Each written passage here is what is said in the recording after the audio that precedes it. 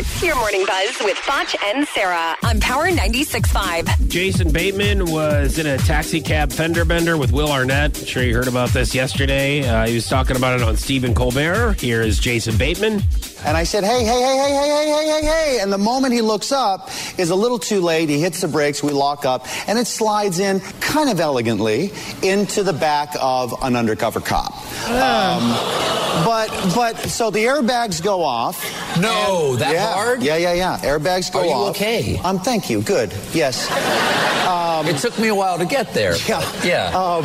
But the airbags go off, and Arnett in the back there was an ooh or something. Okay, so everybody's all right.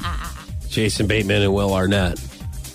It's not fun to get rear-ended or be you know what I mean? Because scary. You don't know what's happening. It is scary, but I've been rear-ended before, and I laughed hysterically.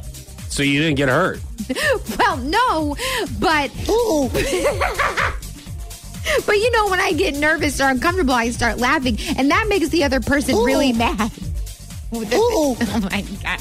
Yeah, so the other people involved in the accident are kind of like, hey, why are you laughing, lady? And then you come out of the car and you're like, I actually enjoy being rear-ended. Oh, my God. Shut up.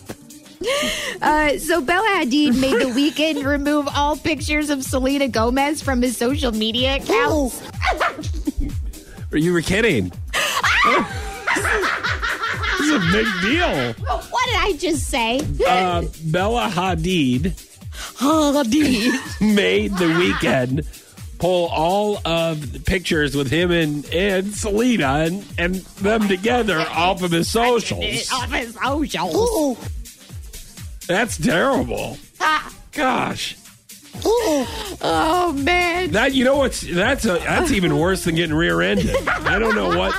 They're a close tie. Speak for yourself. That was your Morning Buzz with Foch and Sarah on Power 96.5.